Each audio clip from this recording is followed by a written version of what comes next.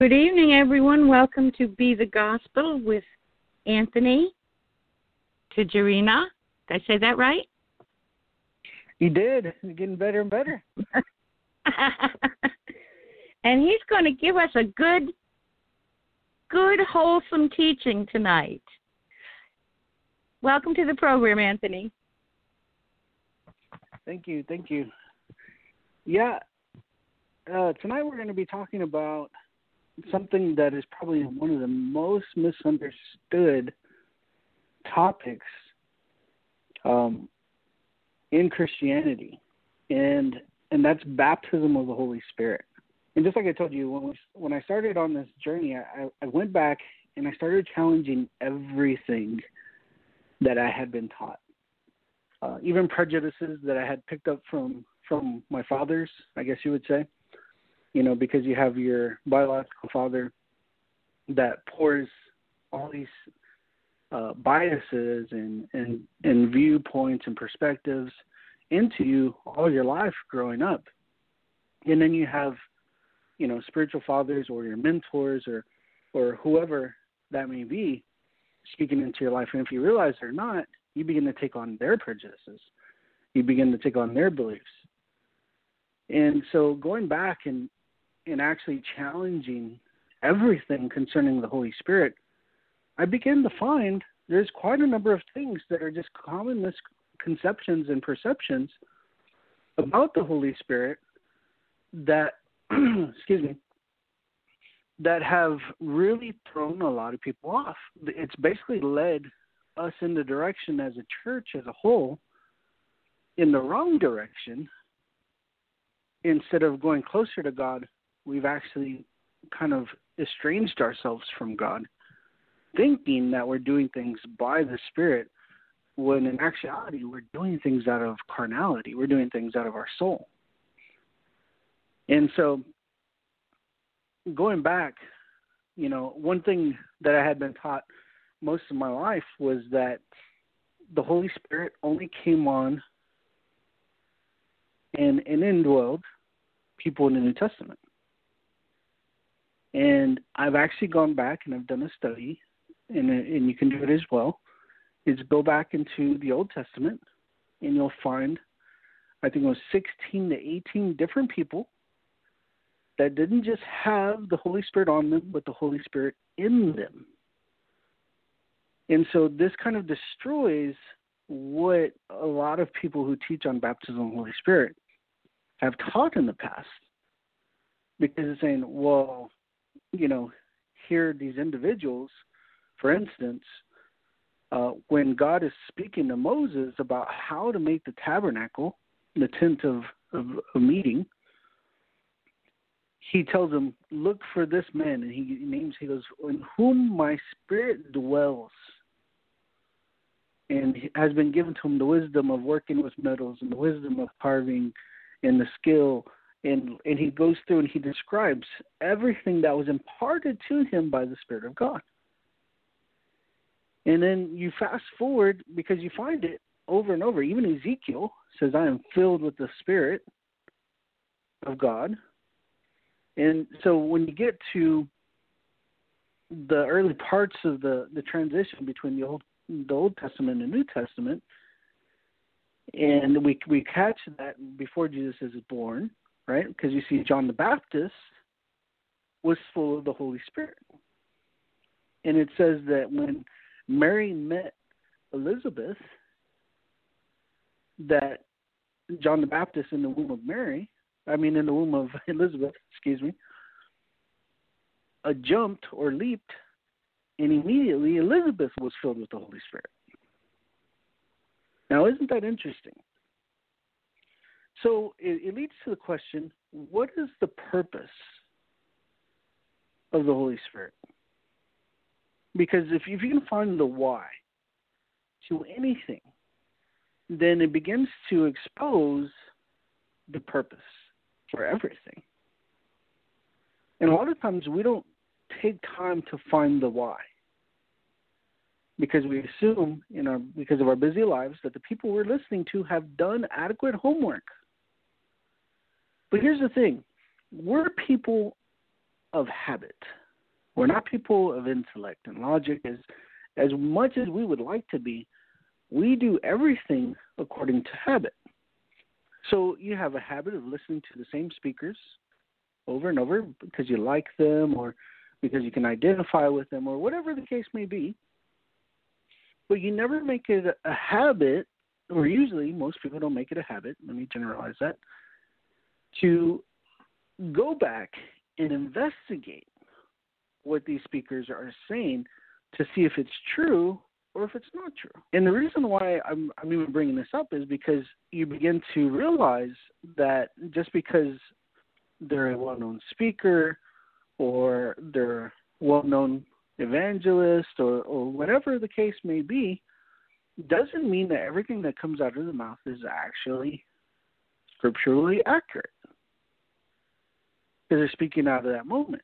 And like I said earlier, sometimes they're carrying the biases and the prejudices and their preconceived ideas and everything else as they're speaking, and it comes out as well. And so I'm not saying that it's not the Spirit of God. What I am saying is that God will use whatever he can, and in truth, of course, to reach people. So in spite of the failures and the frailty and the biases and everything else, he still gets his message through. And so when we go back and we look at what's the purpose of the Holy Spirit, why did he fill and come upon people in the Old Testament? What was the purpose of that? And as you go through, you'll find that there was always a particular purpose for these people to fulfill in God's plan. So we find in the Old Testament it was only a select few that got to participate and have the Spirit of God dwell in them or dwell upon them. It wasn't everyone. And so that's what leads up to Acts chapter 2 that Peter explains. Because in the Old Testament, it was only for a select few to receive the Holy Spirit. So let's go back and let's look in the Gospels and see exactly what happened and what was preached and what was taught. Because as we go back and we look at the foundation, and you have to understand, this is something that's covered in every single gospel. It's covered in the book of Acts. And so when you go back and you look at this and the importance that the early writers, the early believers, the apostles, the disciples have placed on the baptism of the Holy Spirit is absolutely remarkable. And it can't be overlooked. So we're going to look at some of the proof texts that people often make an argument or a case for water baptism, and we actually see what it actually says for baptism of the Holy Spirit and its purpose. So when we see John the Baptist coming into the scene, we can go to John chapter 1, and we can easily see what's panning out as John the Baptist himself explains why he water baptizes. And this is something that's commonly overlooked as a result. So if we go to John chapter 1 very quickly, and I'll tell you what verse here in a second, you'll begin to see the picture and the focus of even John, the Revelator, John, as he's explaining these things out, the truths out to people, because he's already lived through it. He's already seen it. He's seen the results of it and the manifestation of it. So there's a particular perception, there's a particular viewpoint that he's portraying, and he's trying to articulate across the ages that somehow we've constantly missed. So if we go back, starting in verse 19 of chapter 1 of the book of John, it says, "This is the testimony of John. When the Jews sent priests and Levites from Jerusalem to ask him, 'Who are you?' he confessed, did not deny, but confessed, 'I am not the Christ.' And they asked him, 'What then? Are you Elijah?' He said, 'I am not.' 'Are you the prophet?' He answered, 'No.' So they said to him, "Who are you? We need to give an answer to those who sent us. What do you say about yourself?" And he said, "I am the voice of the one crying out in the wilderness, 'Make straight the way of the Lord,' as the prophet Isaiah said." Now they had been sent from the Pharisees. They asked him, "Then why are you baptizing, if you are neither the Christ, nor Elijah, nor the prophet?" And John answered them, "I baptize you with water, but one among you stands one you do not know." Sorry, I'm reading too fast. "Even he who comes after me, the strap of whose sandal I'm not worthy to untie." These things took place in Bethany, across the Jordan, where John was baptizing. The next day, he saw Jesus coming towards him and said, "Behold, the Lamb of God, who takes away the sin of the world. This is he of whom I said, 'After me comes a man who ranks before me, because he was before me. I myself did not know him, but for this purpose I came baptizing with water, that he might be revealed to Israel.'" So here he's giving the explanation of why he was baptizing with water. And it's so that the hardness of heart and the blind eyes, because of the callousness that sin caused in the Israelites, because you have to understand, before John the Baptist, God did not speak to a prophet or anyone for 300 years. He was silent towards Israel. So now, John the Baptist shows up, and he's saying, "This is why I water baptize, that Jesus might be revealed to Israel." So this opens up a whole lot of questions that I'm not going to get into today or answer today, but because I want to focus on the Holy Spirit, and I want to focus on his purpose in dwelling believers today and why it's so important. Okay, so going on to verse 32, and it says, "And John bore witness, I saw the Spirit descend from heaven like a dove." It doesn't say he descended from heaven as a dove, or even though some translations say that, or it doesn't say that he descended from heaven like, basically he didn't descend from heaven, or he wasn't a dove descending from heaven. Let me put it that way. Right? It says like a dove. So it's explaining the grace, the finesse on which the Holy Spirit descended from heaven, and remained on Jesus. And it says, and it remained on him. "I myself did not know him, but he who sent me to baptize with water said to me, 'He whom you see the Spirit descend and remain, this is he who baptizes with the Holy Spirit.'" So here, by the witness of God, speaking to John the Baptist, and the witness of John the Baptist himself, because we find it in every gospel, and I'll give you those scriptures in a second, he's saying he's the one who baptizes with the Holy Spirit. He's saying that Jesus baptizes with the Holy Spirit. "And I have seen and have borne witness that this is the Son of God." So here's John the Baptist giving first-hand account, and he's explaining that Jesus baptizes with the Holy Spirit. So let's look at the word baptizes for a second. And so you'll find that it's the word baptizo in Greek. And so baptize is actually a Greek word, not an English word, a Greek word that has been religious because we have kept it Greek instead of translating it to modern English. So the word baptizo just means to immerse, right? So I bapto, which means to dip the sponge in soap water before I scrub the baptizo dishes, right? So you say I dip the sponge into soap water before I scrub the immersed dishes in water, right? So the dishes are immersed in water while the sponge was dipped in water. So you can see there's a difference in how it's used and why it's used. So if we go back to one of the oldest uses of bapto and baptizo, it's from an old pickling recipe. And in that recipe, it says you bapto the cucumbers in boiling water, and then you baptizo them in jars filled with vinegar and pickling salt, and then you cap the lid. So they stay fully submerged or immersed in the vinegar and pickling salt until the very nature of the cucumber becomes a pickle.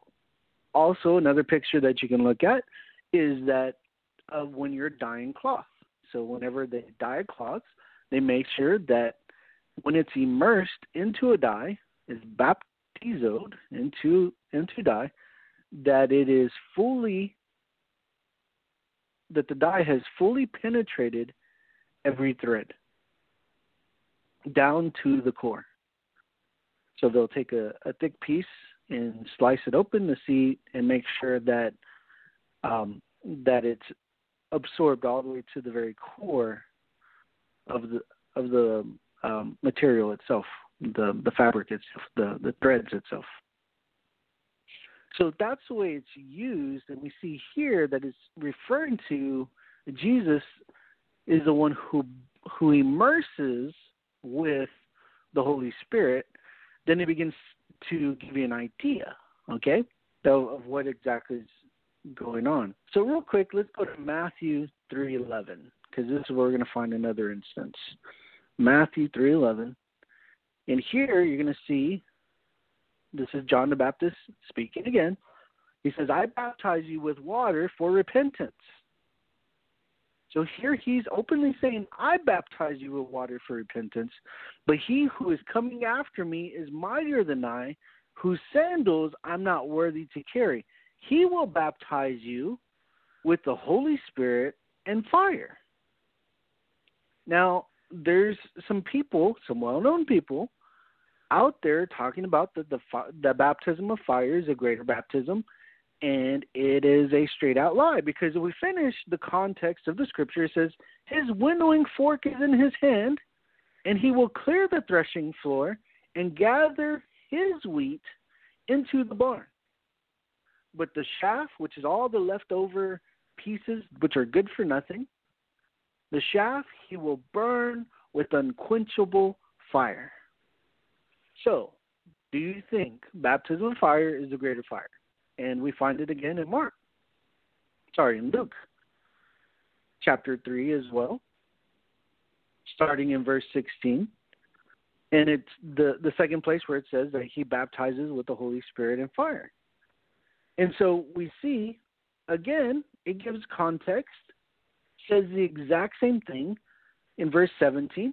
His winnowing fork is in his hand to clear the threshing floor and to gather the wheat into his barn, but the chaff he will burn with unquenchable fire. So he's giving context of what the fire is. You don't want fire, trust me. He's not talking about fire of trials and tribulations as covered in the book of Corinthians.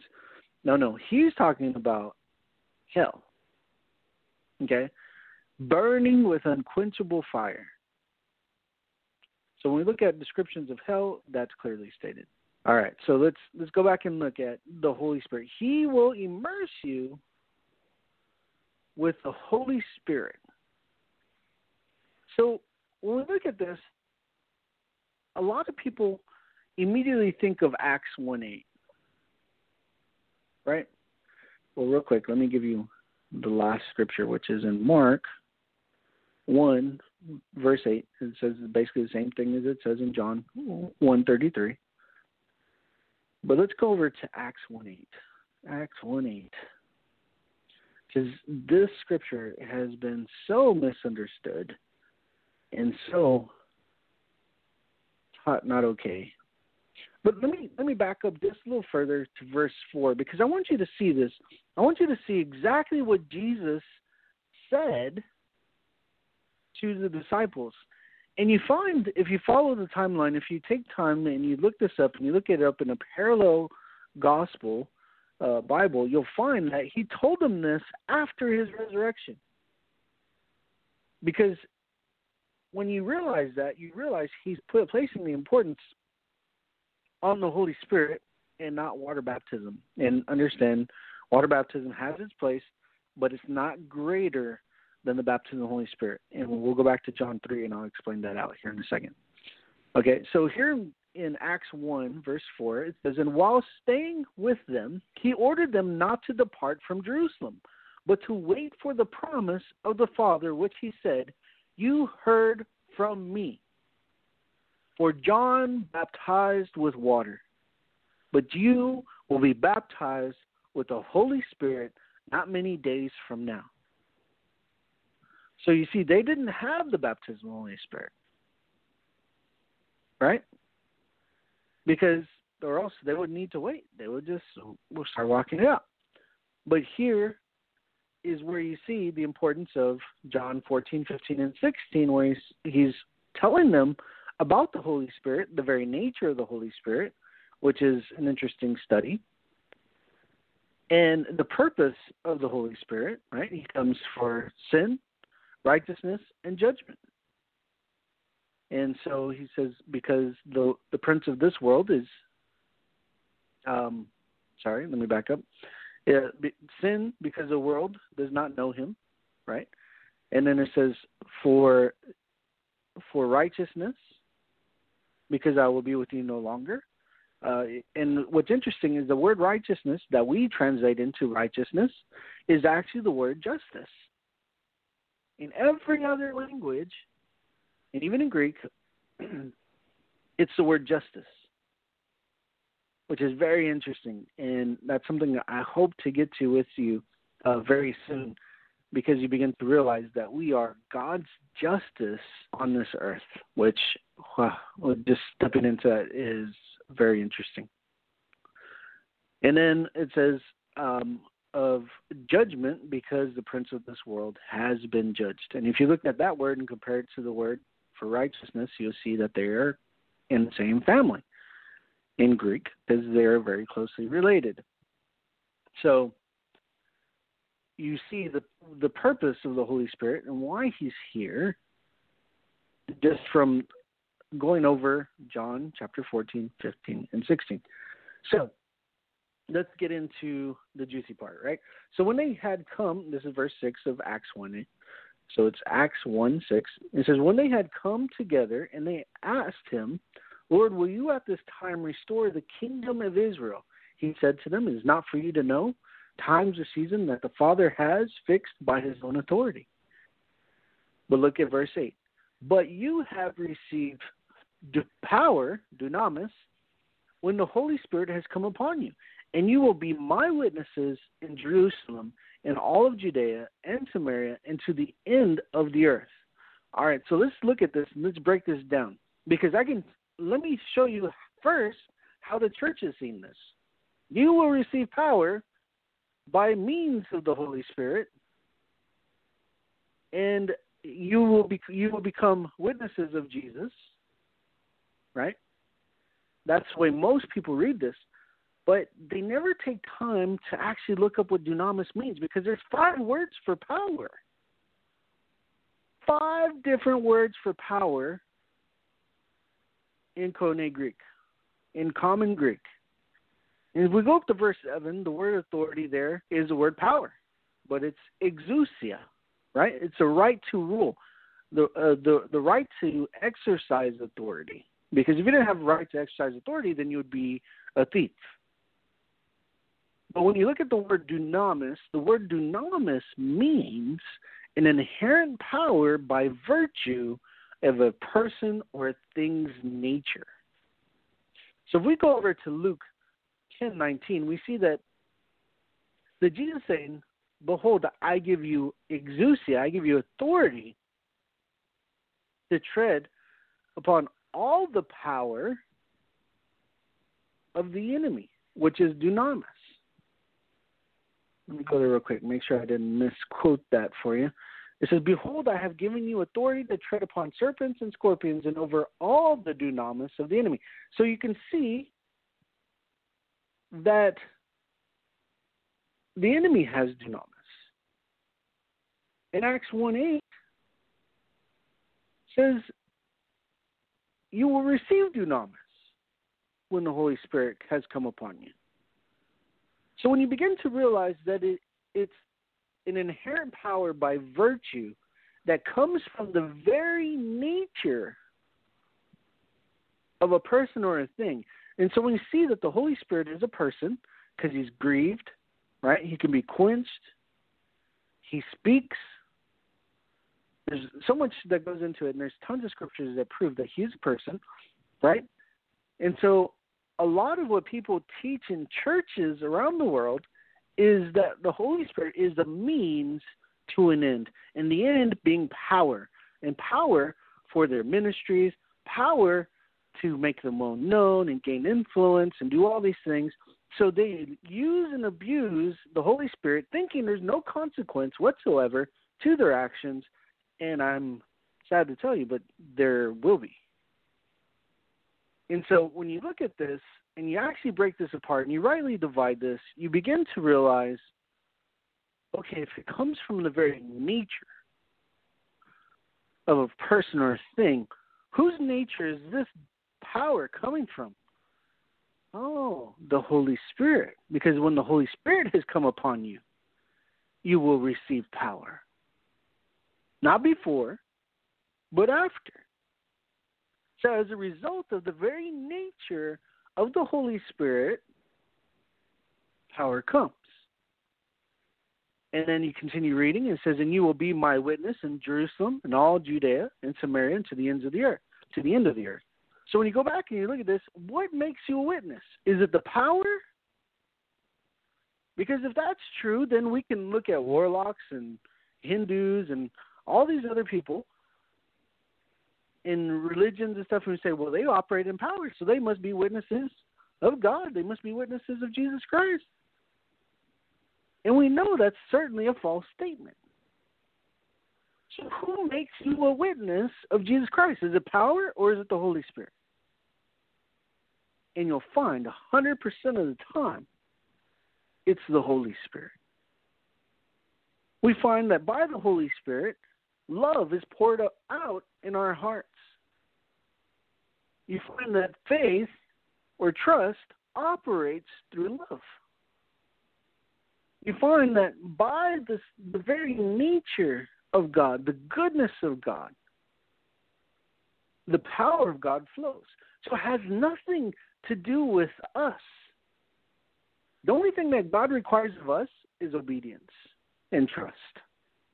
And you trust because you're obedient. Or you're obedient because you trust. Sorry, I had that backwards. And because you trust, you become obedient. Is basically what it boils down to. So when you look at this, and you begin to realize that everything comes from the Spirit of God, if you're operating from His Spirit, you place your trust in Him. You place your trust in God and not of yourself. Because then it's using your dunamis. Oh, we're stepping on some dangerous ground here, right? Yes, you have dunamis. But it's been tainted. It's been tainted because of the fallen nature of man that resulted because of sin due to the fall in Genesis chapter 3. So when we go into Romans and it explains the different natures, the nature of the first Adam and the nature of the last Adam, then you begin to realize and understand what is being stated, what is being portrayed, what is being said clearly. Or you look at Nicodemus, or we go here to John chapter 3, starting in verse 1, he says, we know that you're from God. Because who could do these things unless God was with him? So they can tell by his very nature, but because of who he is, his character, his nature, that he was from God. And John states in chapter 1 that Jesus, light, came to the earth and expose darkness, but men love their darkness more than light. So he's explaining how the Pharisees, the religious rulers of the day, were so blinded by their own ambition, by their own dunamis, their own power, and struggles for power and influence and control, that they completely missed Jesus. And so interesting that we can go to churches today and find the same thing going on. So you begin to realize, not by the Spirit of God, that they're trying to do things and say things, but it's by a spirit of manipulation. It's a spirit of control. That's not the Holy Spirit. Try not to get ahead of myself. So let's go to John chapter 3, starting in verse 1. It says, now there was a man of the Pharisees named Nicodemus, a ruler of the Jews. This man came to Jesus by night and said to him, Rabbi, we know that you are a teacher come from God, for no one can do these signs that you do unless God is with him. Jesus answered him, truly, truly, I say to you, unless one is born again. Okay, I was trying to avoid this. So it doesn't actually say born again. It says born uply. Born of heaven. Born anew. I'll settle for born anew. Because born again ties straight back into what Nicodemus is trying to question. It falls right into his question. Right? So it actually means born anew because you're a new creation that has never existed before. The word in Greek can be directly tied to our word prototype. One of a kind creation. Never existed on the face of the earth ever before. And we'll get there in a second. So you're born anew because he cannot see the kingdom of God. So unless one is born anew, he cannot see the kingdom of God. Nicodemus said to him, how can a man be born when he is old? Right? See, here he's making his case. Can he enter a second time into his mother's womb and be born? And Jesus answered, truly, truly, I say unto you, unless one is born of water and the Spirit, he cannot enter the kingdom of God. See, a lot of people stop right there. They take that one verse out of its context and they make it apply to, see, you have to be baptized in water and baptized in the Holy Spirit or else you can't enter into the kingdom of God. But if you follow on the context into the next verse, it says, that which is born of the flesh is flesh. So what did he just equate to water? Flesh. What happens when a woman's water breaks? There's birth, right? So he's saying that which is born of flesh is flesh, and that which is born of the Spirit is spirit. So he's saying you have to be born of the flesh and born of the Spirit to enter into the kingdom of God. Verse 7, do not marvel that I have said to you, you must be born anew. And the wind blows where it wishes, and you hear its sound, but you do not know where it comes from or where it goes. So it is with everyone who is born of the Spirit. And you can continue on, and you'll see basically that he ends up rebuking Nicodemus and telling him, if I've told you earthly things, you do not believe me, how can you believe me if I tell you heavenly things? And so when you look at everything he's sharing with Nicodemus, because all the way to verse 21 is Jesus having a discussion with Nicodemus. Right? So we see, even here, Jesus is placing an importance on the Holy Spirit. If we go to Romans 8, we see that it says, if you do not have the Spirit of Christ, you do not belong to him. Yep, that's what it says. Go look it up. So why? Why is this that we need the Spirit of Christ? Why is it that we need the Holy Spirit? Do you know?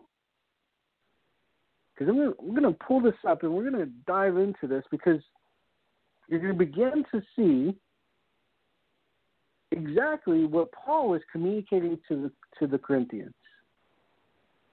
And nothing does it justice unless we read it from this frame of mind, or from this viewpoint, where he's sharing with them spiritual truths, physical truths, hoping that they will understand him. And so when you look at what he's saying, and we're going to look at chapter 2, starting verse 11.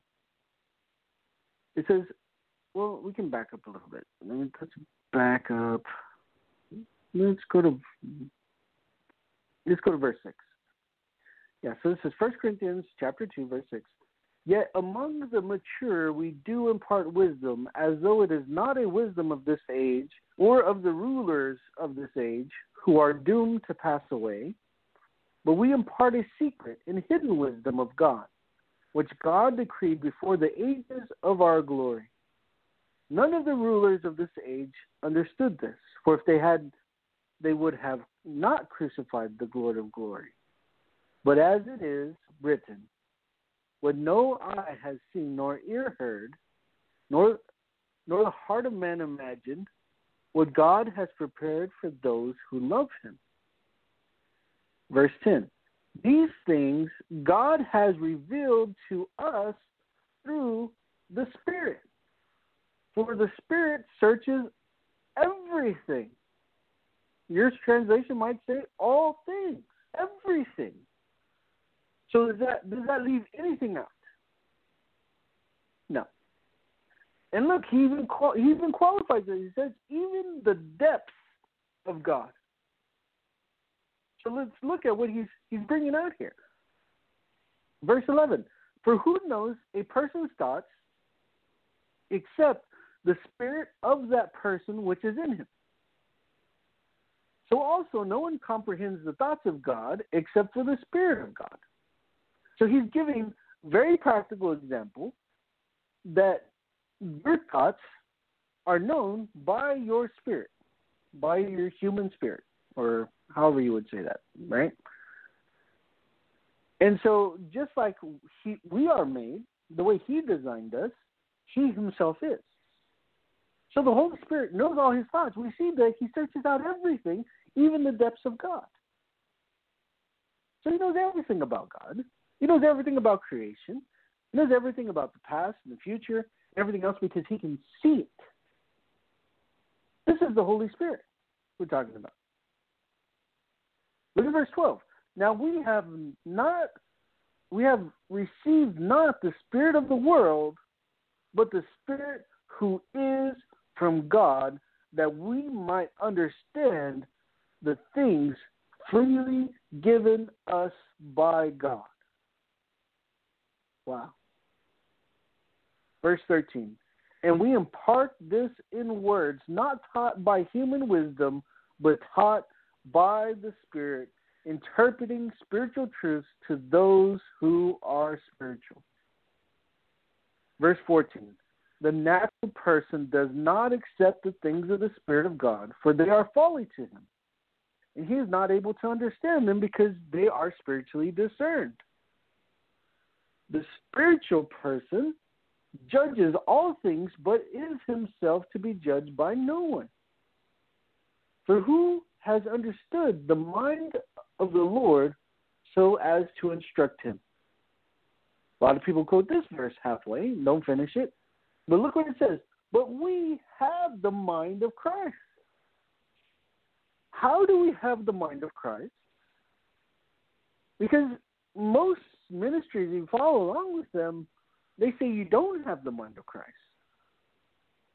You need to work for it. You need to strive for it. You need to do all these things to attain the mind of Christ. And you find that it's simply not true. It's not true at all. You have the mind of Christ. It says it right there, plainly. How? You have received the Holy Spirit from God. And if you haven't, Jesus is very clear about that too. If you, being evil, being earthly, know how to give good gifts to your children, how much more your Heavenly Father give the Holy Spirit to whoever asks. So if you have not been baptized in the Holy Spirit, you don't need somebody to lay hands on you. We can see it in Scripture. You can have somebody lay hands on you. We see that in Scripture. The method is not important. The fact that it happens is what's important. So we see that you have the Spirit of God, and because you have the Spirit of God, He makes known even the depths of God to you. Everything to you, that you have the mind of Christ. It's not something to be obtained. I can hear some of you kind of rolling over a little bit because you want to bring up Romans 12, verse 1 and 2. Well, let's look at it, because a lot of people just want to take 2 without reading verse 1. It says, I appeal to you, therefore, brothers, by the mercies of God, to present yourselves as a living sacrifice, holy and acceptable to God, which is your spiritual worship. I'm reading from the ESV. So this is how you spiritually worship God, and is by presenting your bodies as a living sacrifice, holy and acceptable to God. Thank you, Jesus. Look at number 2. Do not be conformed to this world. Conformed means we're not supposed to look like this world. That's scary, because if you look at the church, they're trying to look like the world. They're trying to bring people in by having dances and raves and doing all. I mean, it's as ridiculous as in Oklahoma, they have dance pole lessons, and they call themselves Dancing for Christ. And so they're dancing on these stripper poles in the church now. Look it up. It's on YouTube. You don't believe me? It's on YouTube. It's out there. Again, being conformed to this world. Right? He says, do not be conformed to this world, but be transformed by the renewal of your mind, that you may test, that by testing you may discern what is the will of God, what is good, acceptable, and perfect. So let me ask you a question, because that's what it ends up leading up to, is how do you renew your mind? Is it by getting a lot of information in your mind? Or is it simply by going over something and then doing it? Because if you think it's by a bunch of information, then you'll fall into the category where you're ever learning and never coming to the knowledge of the truth. Because you have an idea, you have a theory, you have a concept, but you never get to practically walk it out because you never learned enough to do it. And what did I say in the beginning? God is looking for people who will just absolutely trust Him and obey Him. See, because what happens is this very Spirit of God comes and He lives inside of you, and He brings everything that's His.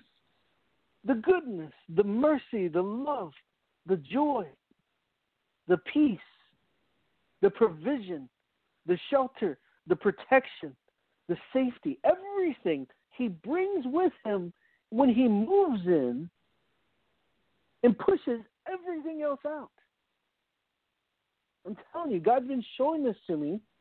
We're in Brazil. We're at a Baptist church. God tells me, you're speaking on baptism of the Holy Spirit. And I'm like, I'm in a Baptist church. I know what that means. No. And God goes, I said, yeah, God, I'm just going to talk about healing. And this is already a big step for them, that they're opening up to receiving a healing message. He goes, I want you to speak on baptism of the Holy Spirit. And I'm wrestling with God in my head. I'm like, nope, not going to do it. They're going to kick me out of here. He goes, why are you here? It's like, because I was obedient to you. He's like, okay. So they kicked you out of here? I was like, well, okay, then it'll be your fault. At least I know I'm doing your will. So, of course, God always wins in the end, right? So I get up there, I preach a message on baptism of the Holy Spirit, and the reason why people keep falling back into sin is because they're relying on their flesh, they're relying on methods, they're trying to struggle and strive against sin, which is the very nature that they still have until they receive the baptism of the Holy Spirit. So when the Holy Spirit moves in, he removes the desire to sin because that's not who he is. That's not his nature. That's not anything to do with him because he is holy. It's part of his name, Holy Spirit. He's absolutely pure. And I asked the church, I said, who wants to receive the baptism of the Holy Spirit? The whole church gets up, gets in line. Our team, we start laying hands on them. They're getting filled to overflowing with the Spirit of God. So we spend quite a time laying hands on all these people. And I noticed that they were coming up sick and leaving healed as the Spirit of God was moving into them. I kid you not. At the very end of the service, the pastor goes, well, this wasn't what I had in mind. Do you mind praying for the sick? I said, absolutely not. We'll definitely pray for the sick. I go, but I don't think you're going to find many sick people. What do you mean? I go, just go ahead. We'll see. He goes, I know these people. They're sick. They need healing. I go, okay, we'll see. So he called for the sick. 3 people came forward. We prayed for them. God healed them instantly. Looked over at the pastor. Pastor was just looking at me like, what in the world just happened? I go, ask them who got healed when they received the baptism of the Holy Spirit. And all of a sudden you see all these hands shoot up. And he asked them to come give testimony. And they went down to the front and they testified, just sharing about the goodness of God. And as the Spirit of God moved in, he brought all of his goodness, which is also divine health. And he pushed out all sickness. It was amazing. Absolutely amazing. In a Baptist church, of all places, God is demonstrating his goodness. So when you go to Galatians chapter 5, 22 to 23, when you see the fruit of the Spirit, you're seeing the very nature of God. That's the very nature of the Spirit, of his Holy Spirit. It's who he is. So when you receive the baptism of the Holy Spirit, this is what should exude out of you. This is what should flow out of you effortlessly. And then you find that God starts bringing things to your mind. He starts convicting you and exposing and revealing to you little things. Before, they were not a big deal. But these little things, they stick to you, and you're like, oh, I feel dirty, I feel nasty because I said this, or I did that, or I wasn't completely honest. I had one of those things happen to me recently. I didn't do anything wrong intentionally. I was helping do some stuff, and I made an honest mistake. I took a friend some screws, and I said, I think, these are the screws you need. And I stepped back, and I was watching, and then I saw, his wife, he caught the mistake and saved basically the project. And I was just like, oh, my gosh. But did I do anything wrong? No.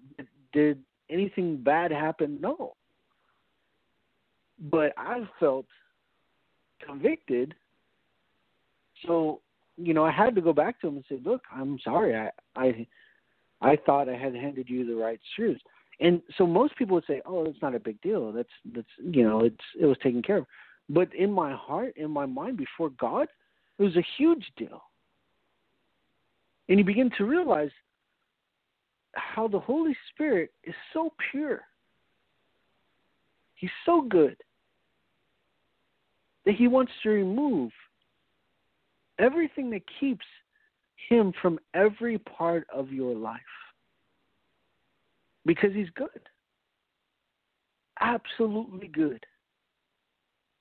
It's not do's and don'ts. It's not, oh, you can't have fun anymore. No. It's through relationship. We're reconciled back to God through Jesus Christ. We communicate with him by the Holy Spirit. Because look at this.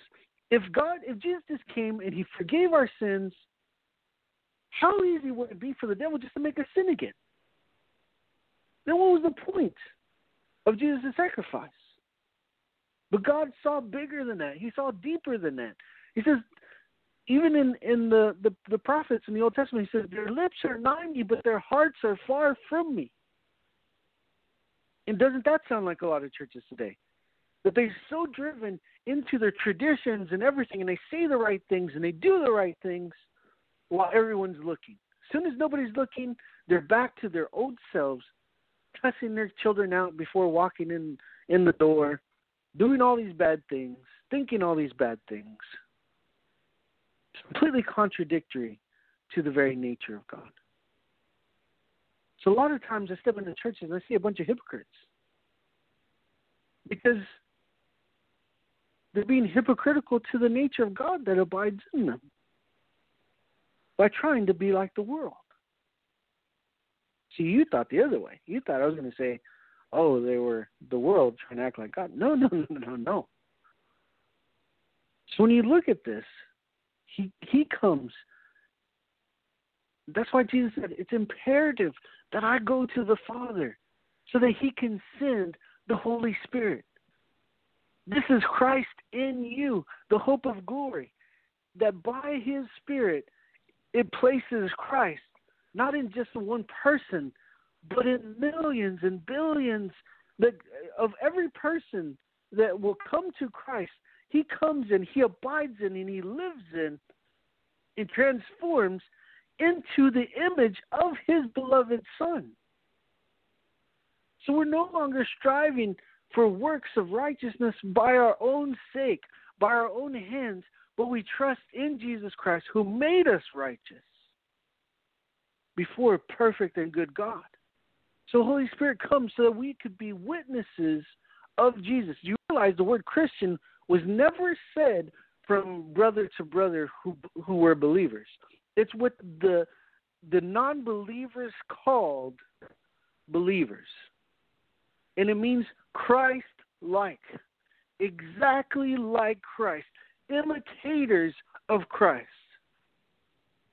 And they didn't understand. It wasn't, I have to do this because this is what Jesus would do.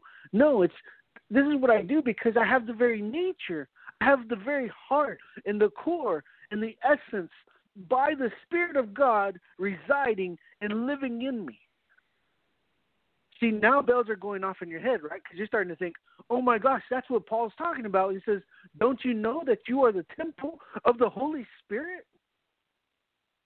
Right? Because you begin to realize that his very nature, he's given us. He's put away the old nature, put it to death by the cross, and all the ordinances and everything that was written against us. And he's given us his very Spirit, the very essence of who he is. And that's why it says here in 2 Peter 1 verse 4, it says, and by which he has granted to us his precious and very great promises, so that through them you may become partakers of the divine nature, having escaped from the corruption that is in the world because of sinful desire. And you begin to realize, how did we become partakers of divine nature? Divine nature comes by the very presence of the Holy Spirit. I hope you're understanding what I'm saying here. The importance that Jesus, the disciples, the apostles, even Paul, we're all pointing to is the Holy Spirit and his presence in your life.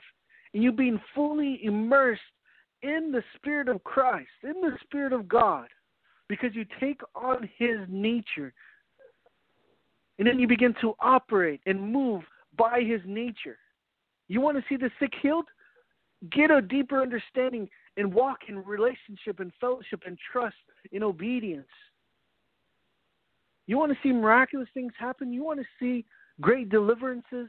Do you want to see great defiance against the kingdoms and the kings of this world? It comes through the very nature of God. Dunamis says, but you will receive power, inherent power, by virtue of the Holy Spirit's nature. And that's why I teach God is healer. Because we go to John 1, we begin to realize this is what John was talking about. This has been our testimony from the beginning. John 1:5. That God is light, and in him dwells no darkness. And God started showing me a light. When a light turns on, does it struggle and strive to use dominion and authority to push back darkness? No, it's just being true to its nature. So when we look at God, we see that he's the God of the supernatural. He created everything. Everything's in his hands, and all the mysteries on the depths and of everything is all in God. It was all created by him and through him and for his good pleasure. So everything functions and flows out of his nature. Let me share this last story as I'm finishing up. So I was there in Brazil right before I came back, and I think I've shared this before. And it started raining on a tin roof at this church, Eternal Rock, in Sao Paulo, Brazil. And it just couldn't hear anything. It was so loud, I couldn't hear myself in the monitors. I couldn't. And I could see people making faces and turning their ears toward me because they were straining to hear what I was sharing with them. And I asked them, can you hear me? And they're just looking at me and they're just shaking their head like, and they were pointing at their ears and they were saying, no, we can't. They're shaking their fingers like, no, we can't hear you. So I said, give me a second. I turned around. I didn't even think about it. In all honesty, I didn't really think about it. I just turned around and I said, right now, rain, you stop. In Jesus' name. And as I turned around back to the crowd, the rain had completely stopped. The second I said amen, it completely stopped. And I said, how about now? And they erupted in praise toward God. And I began sharing with them. I was like, I go, Jesus did it. You have Jesus living in you. You can do it too. Because it comes from the very nature of God. The very nature of the Holy Spirit. And it's absolutely beautiful. It's absolutely amazing. So as you spend time going back and studying out the things I've shared with you, you'll begin to realize that it's easy. It's not hard. Jesus made it so simple. He made it so easy. The only thing we have to do is rely on him wholeheartedly, which is trust, and obey because we trust him. It absolutely changes everything. So I hope this has blessed you this evening. And ask Dorothy if you had any questions or anything, we get any calls? No calls, no questions.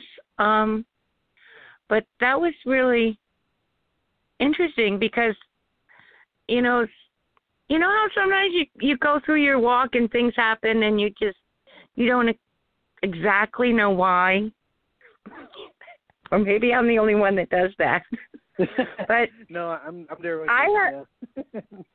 I have noticed through the years that most of the time there was no struggle to get rid of things in my life. It was just like the desire was taken away. I always say, well, he does the heavy lifting because he just takes the desire away.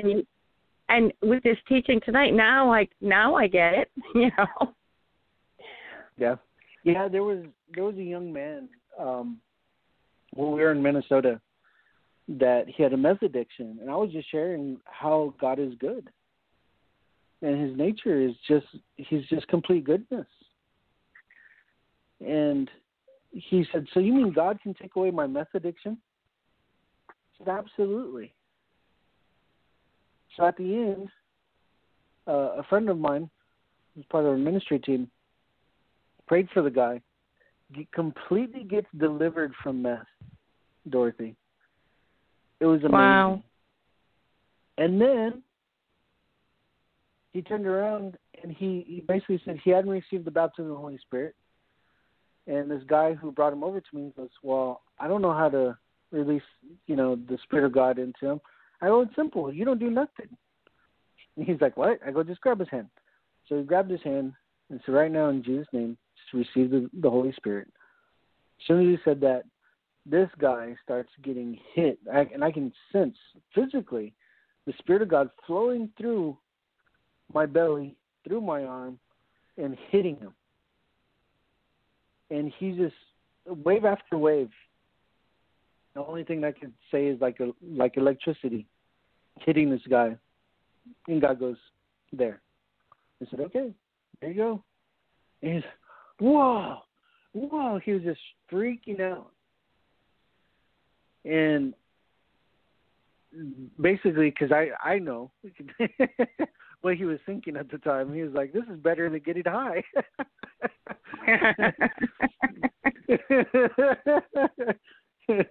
And the gentleman next to me, he goes, that was amazing. I go, you could sense it too, huh? And he's like, yeah, I could. And it's very simple, because when you realize that you're a fountain of living water, it says you were rivers of living water, right? And that the rivers of living water flow out of your belly. They're constantly moving. They're overflowing. And so when you direct it in towards a person to be filled with the Spirit of God, it's like you're taking a huge water hose and you're opening it up on them. And it just completely, you know what I mean? And you're just completely and they're empty. They're an empty well at first, and it just they begin getting filled up, and then they start hearing God, and they start acting on hearing him, and it just creates something just absolutely beautiful, absolutely amazing in people's lives. And honestly, Dorothy, I've been completely at awe of it, because just as you said, it becomes effortless. And that's not to say that he's going to take everything away. Some things we do have to work on. But it's more an obedience and trusting thing. Yeah. But, yeah, he does the heavy lifting most of the time. Yeah, he does. Yeah. Well, even on those things that you're saying, like you're saying, when we struggle with something in particular, it says that we're led away by our own lust, our own desire. And it's simply surrendering that desire back over to God and making that conscious decision to truly do that. It goes. And it goes quickly. See, because a lot of people think they can fool God by saying, well, I'll say that I surrender it, but really in my heart, I don't surrender it. No, God sees your heart. He knows exactly what's going on in your heart. So just because you got your hand caught in the cookie jar, somebody walked in and your hand's in a cookie jar, doesn't mean that you're actually repentant. You might be sorry that you got caught, but it doesn't mean you're actually going to change from ever taking the cookies when you're not supposed to have the cookies.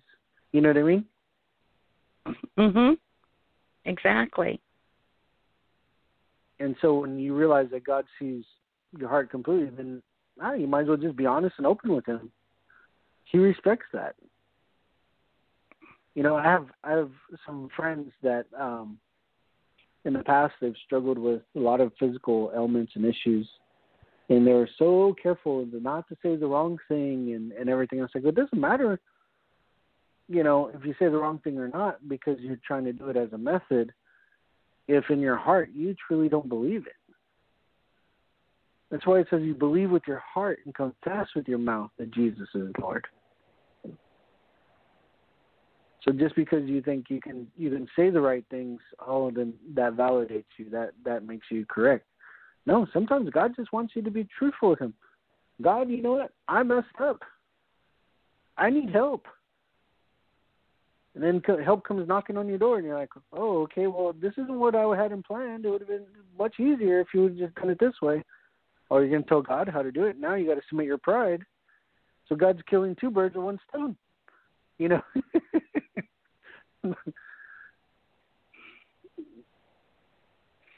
That's good. I was thinking the other day when I had a headache, and I looked at the bottle of Advil, and I said, you know what? I know that if I take this Advil, it will get rid of the headache. Why can't I know that if I pray to get rid of the headache, that it will go? I said, I've got to make that leap. So, yeah, it's a matter of wholly believing. Just like you know that Advil will take the headache away, you've got to know that Father will do what he said he'd do. Right? Right. And if we're completely honest with ourselves, we know that Advil doesn't actually take away the headache. It just dulls the area so you don't feel the headache anymore. Right, exactly. But God, when he takes away the headache, he takes away the headache. So even today with a brother that I was with working with today, he goes, I have a very strong sinus pressure that's causing a headache. So, okay, pray for him. I go, how's that now? He goes, God's got it taken care of. I said, okay. So you know the headache left, you know. But a lot of times, like you said, it's just knowing that God does it 100% of the time. And because he's good. He's absolutely good. So when you know that he's absolutely healer, he absolutely sees people's hearts. He even sees, and hears their thoughts. And we can see that with Jesus, right? Constantly, he was hearing people's thoughts as they're trying to plot against him or attack him or just thinking something ridiculous. He was able to discern their thoughts. And this is something that a lot of people think is kind of spooky and scary, but you find as you step into being obedient to the Spirit of God because of the relationship and the fellowship, then you find that oftentimes you begin to hear people's thoughts. And it's kind of crazy. When it first started happening to me, I got to share on a Sunday morning at a church, and as soon as I started to get into the real thickness of the message, I started hearing all these questions and thoughts in my head, and I thought I was going crazy, Dorothy. I thought I was going crazy. I was like, oh, maybe I studied too much. Maybe I put too much pressure on myself to do this, or something's going on. And God told me, start answering the questions. So I said, okay. So I stepped back and I started answering the questions. And at the end, I had almost for every question, somebody come up to me and say, oh, that question that you answered, because that was my question. And a number of people would come and do that. And I'm like, oh my gosh, I can hear their questions. This is creepy.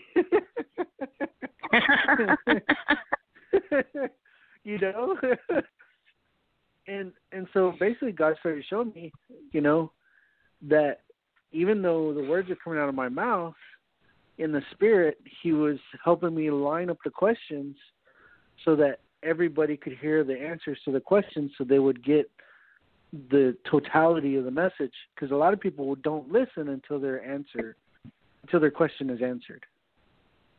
Right. Yeah, I always like when you pray for someone.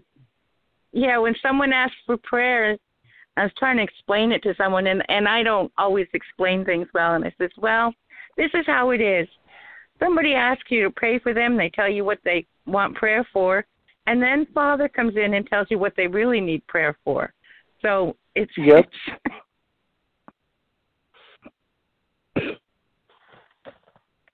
That happens a lot. That happens tons of times. So I know exactly what you mean.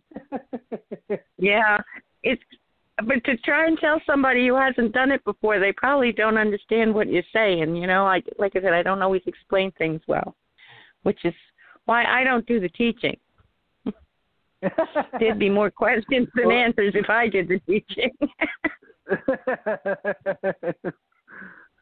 Well, I'm hoping and praying that today's message really kind of opens a lot of different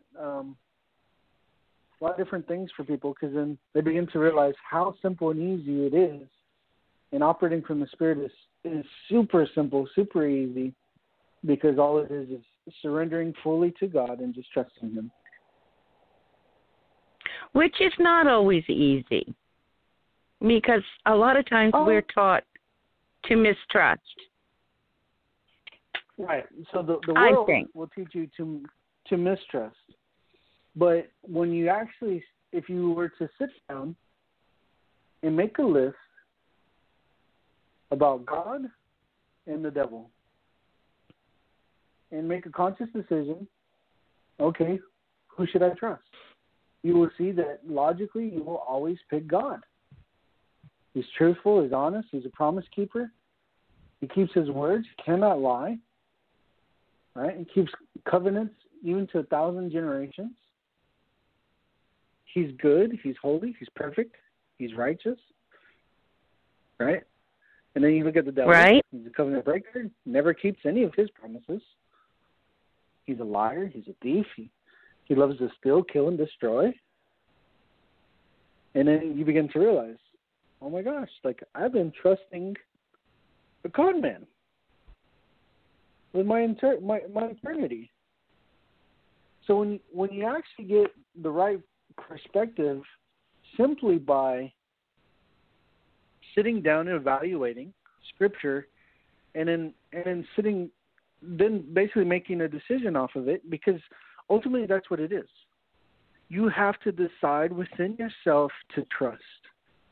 That's why one of my favorite quotes has become, "Don't let Satan put a question mark where God has put a period."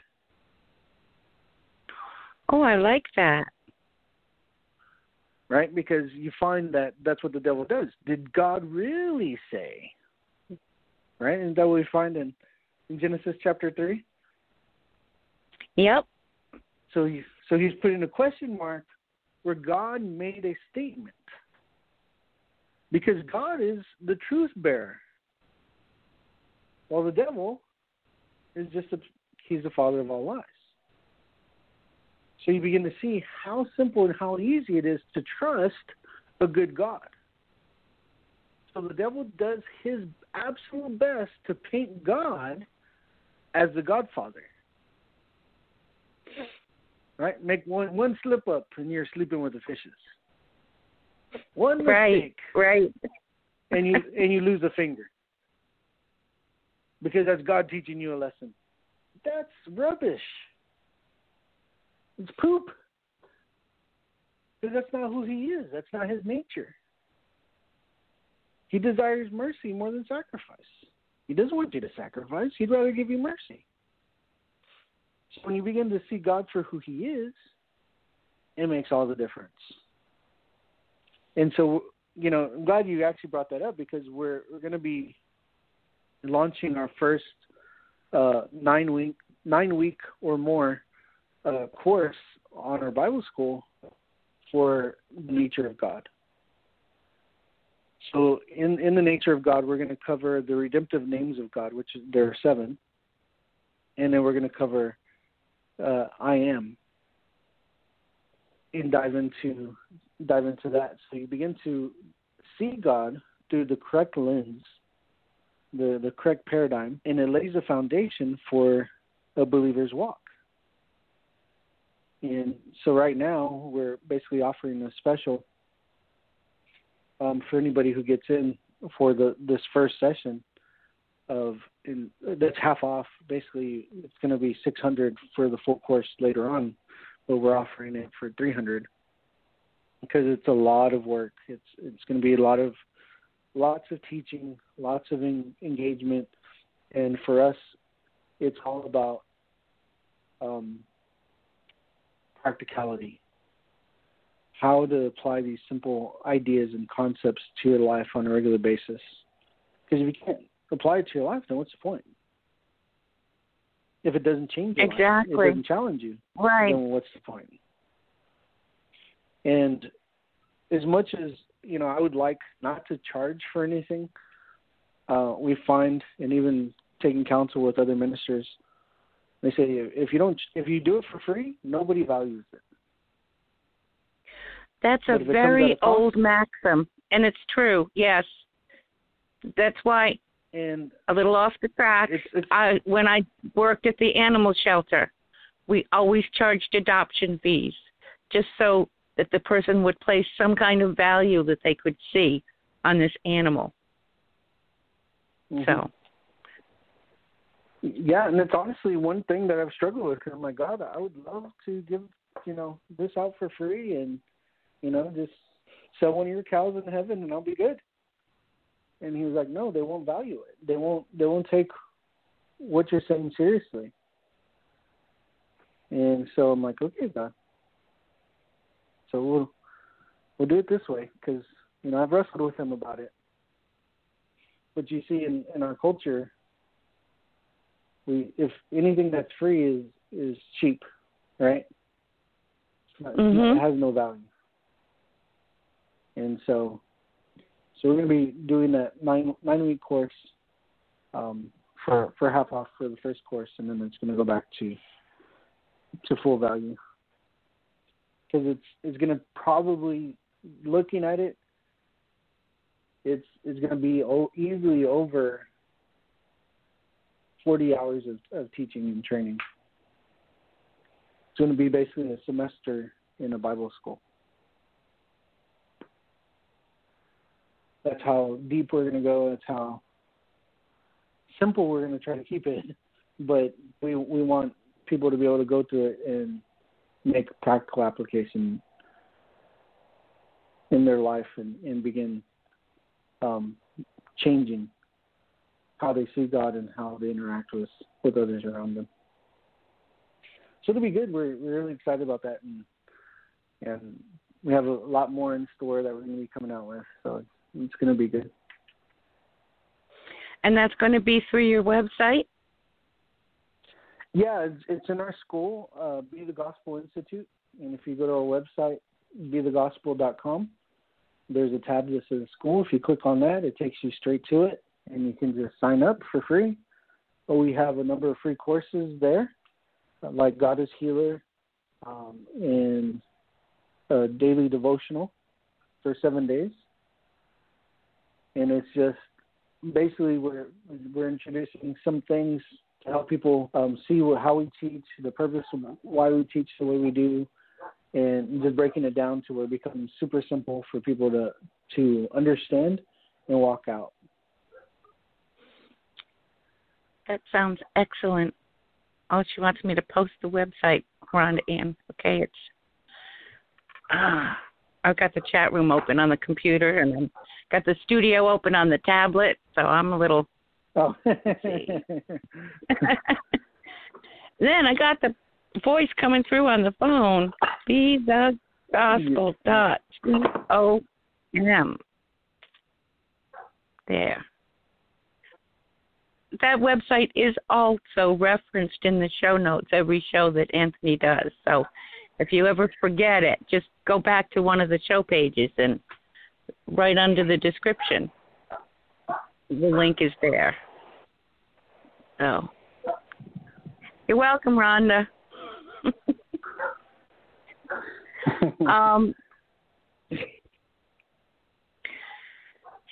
So that's it then. I'm thinking we covered everything. Yeah, and I just wanted to pray over everyone and bless them, and then we look forward to. Let's close with a prayer. Yeah. And we look forward to seeing them, and they'll be hearing from me in a couple weeks. So.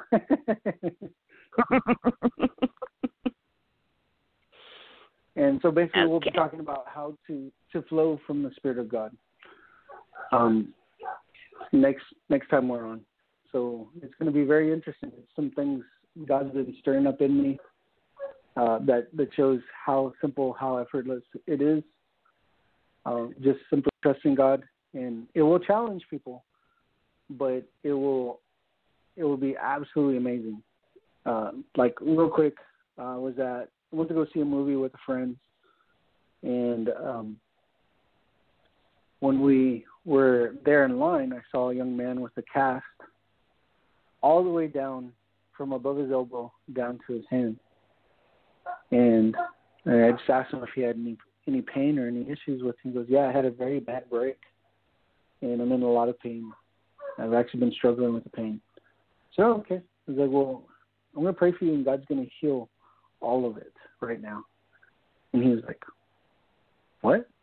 Is it okay if I pray with you? He goes, yeah, if it's going to take away the pain, definitely. So I prayed for him in the name of Jesus. I realized he had a Middle Eastern accent. So I've just learned not to look at them while I say in the name of Jesus. You know, I just keep praying. So in the name of Jesus, amen. And then his face changed, and he looked at me. He goes, thank you so much. Thank you for praying. I was like, so how does it feel now? And he just started telling me the story. And I said, no. Like, do you have any pain left? Because my group was walking off, and he goes, I have no pain.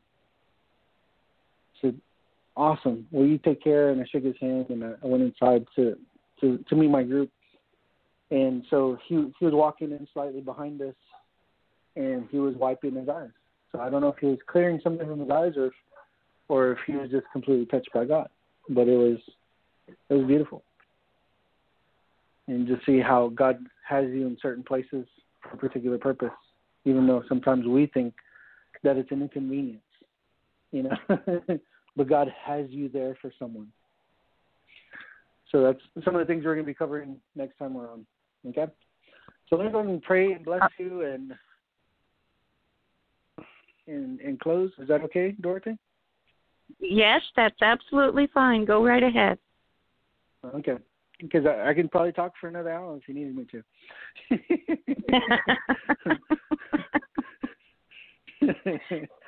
All right. Father, right now in Jesus' name, we thank you for your precious Holy Spirit. We thank you that we have the mind of Christ. We have the Spirit of Christ. And we thank you that you have washed away anything that hinders us from being reconciled back to you. So, Father, I thank you for everyone that can hear the sound of my voice. All sickness, all weakness, all infirmity, you go now. You be completely healed from the top of your head to the soles of your feet. And somebody having some financial difficulties. So right now, in Jesus' name, Father, I thank you for provision. Right now, I hear God saying, it's not going to come the way you're expecting. So be open, and God will fill your cup. So we thank you for that right now, Father, that you meet every need. You are our provider. So we thank you, Father, in Jesus' name. Amen. Amen. Thank you, Father. And Father, we thank you for divine protection over everybody who's listening, that they are protected because they are in your hand. In Jesus' name. Amen. Thank you so much, Anthony. I enjoyed that lesson. It really is quite simple when you break it down, and we need to stop struggling and trying to do it all in our flesh. We need to get that. It's the one key thing. So thank you. God bless you, and you everyone have a great evening. And we look forward to next time. Father bless everyone. Have a wonderful week. I was just going to say something. It just totally left my mind. But receive all the blessings that Father wants to give you, because he's just waiting there to give it to you. Good night, Anthony. Good night, Dorothy.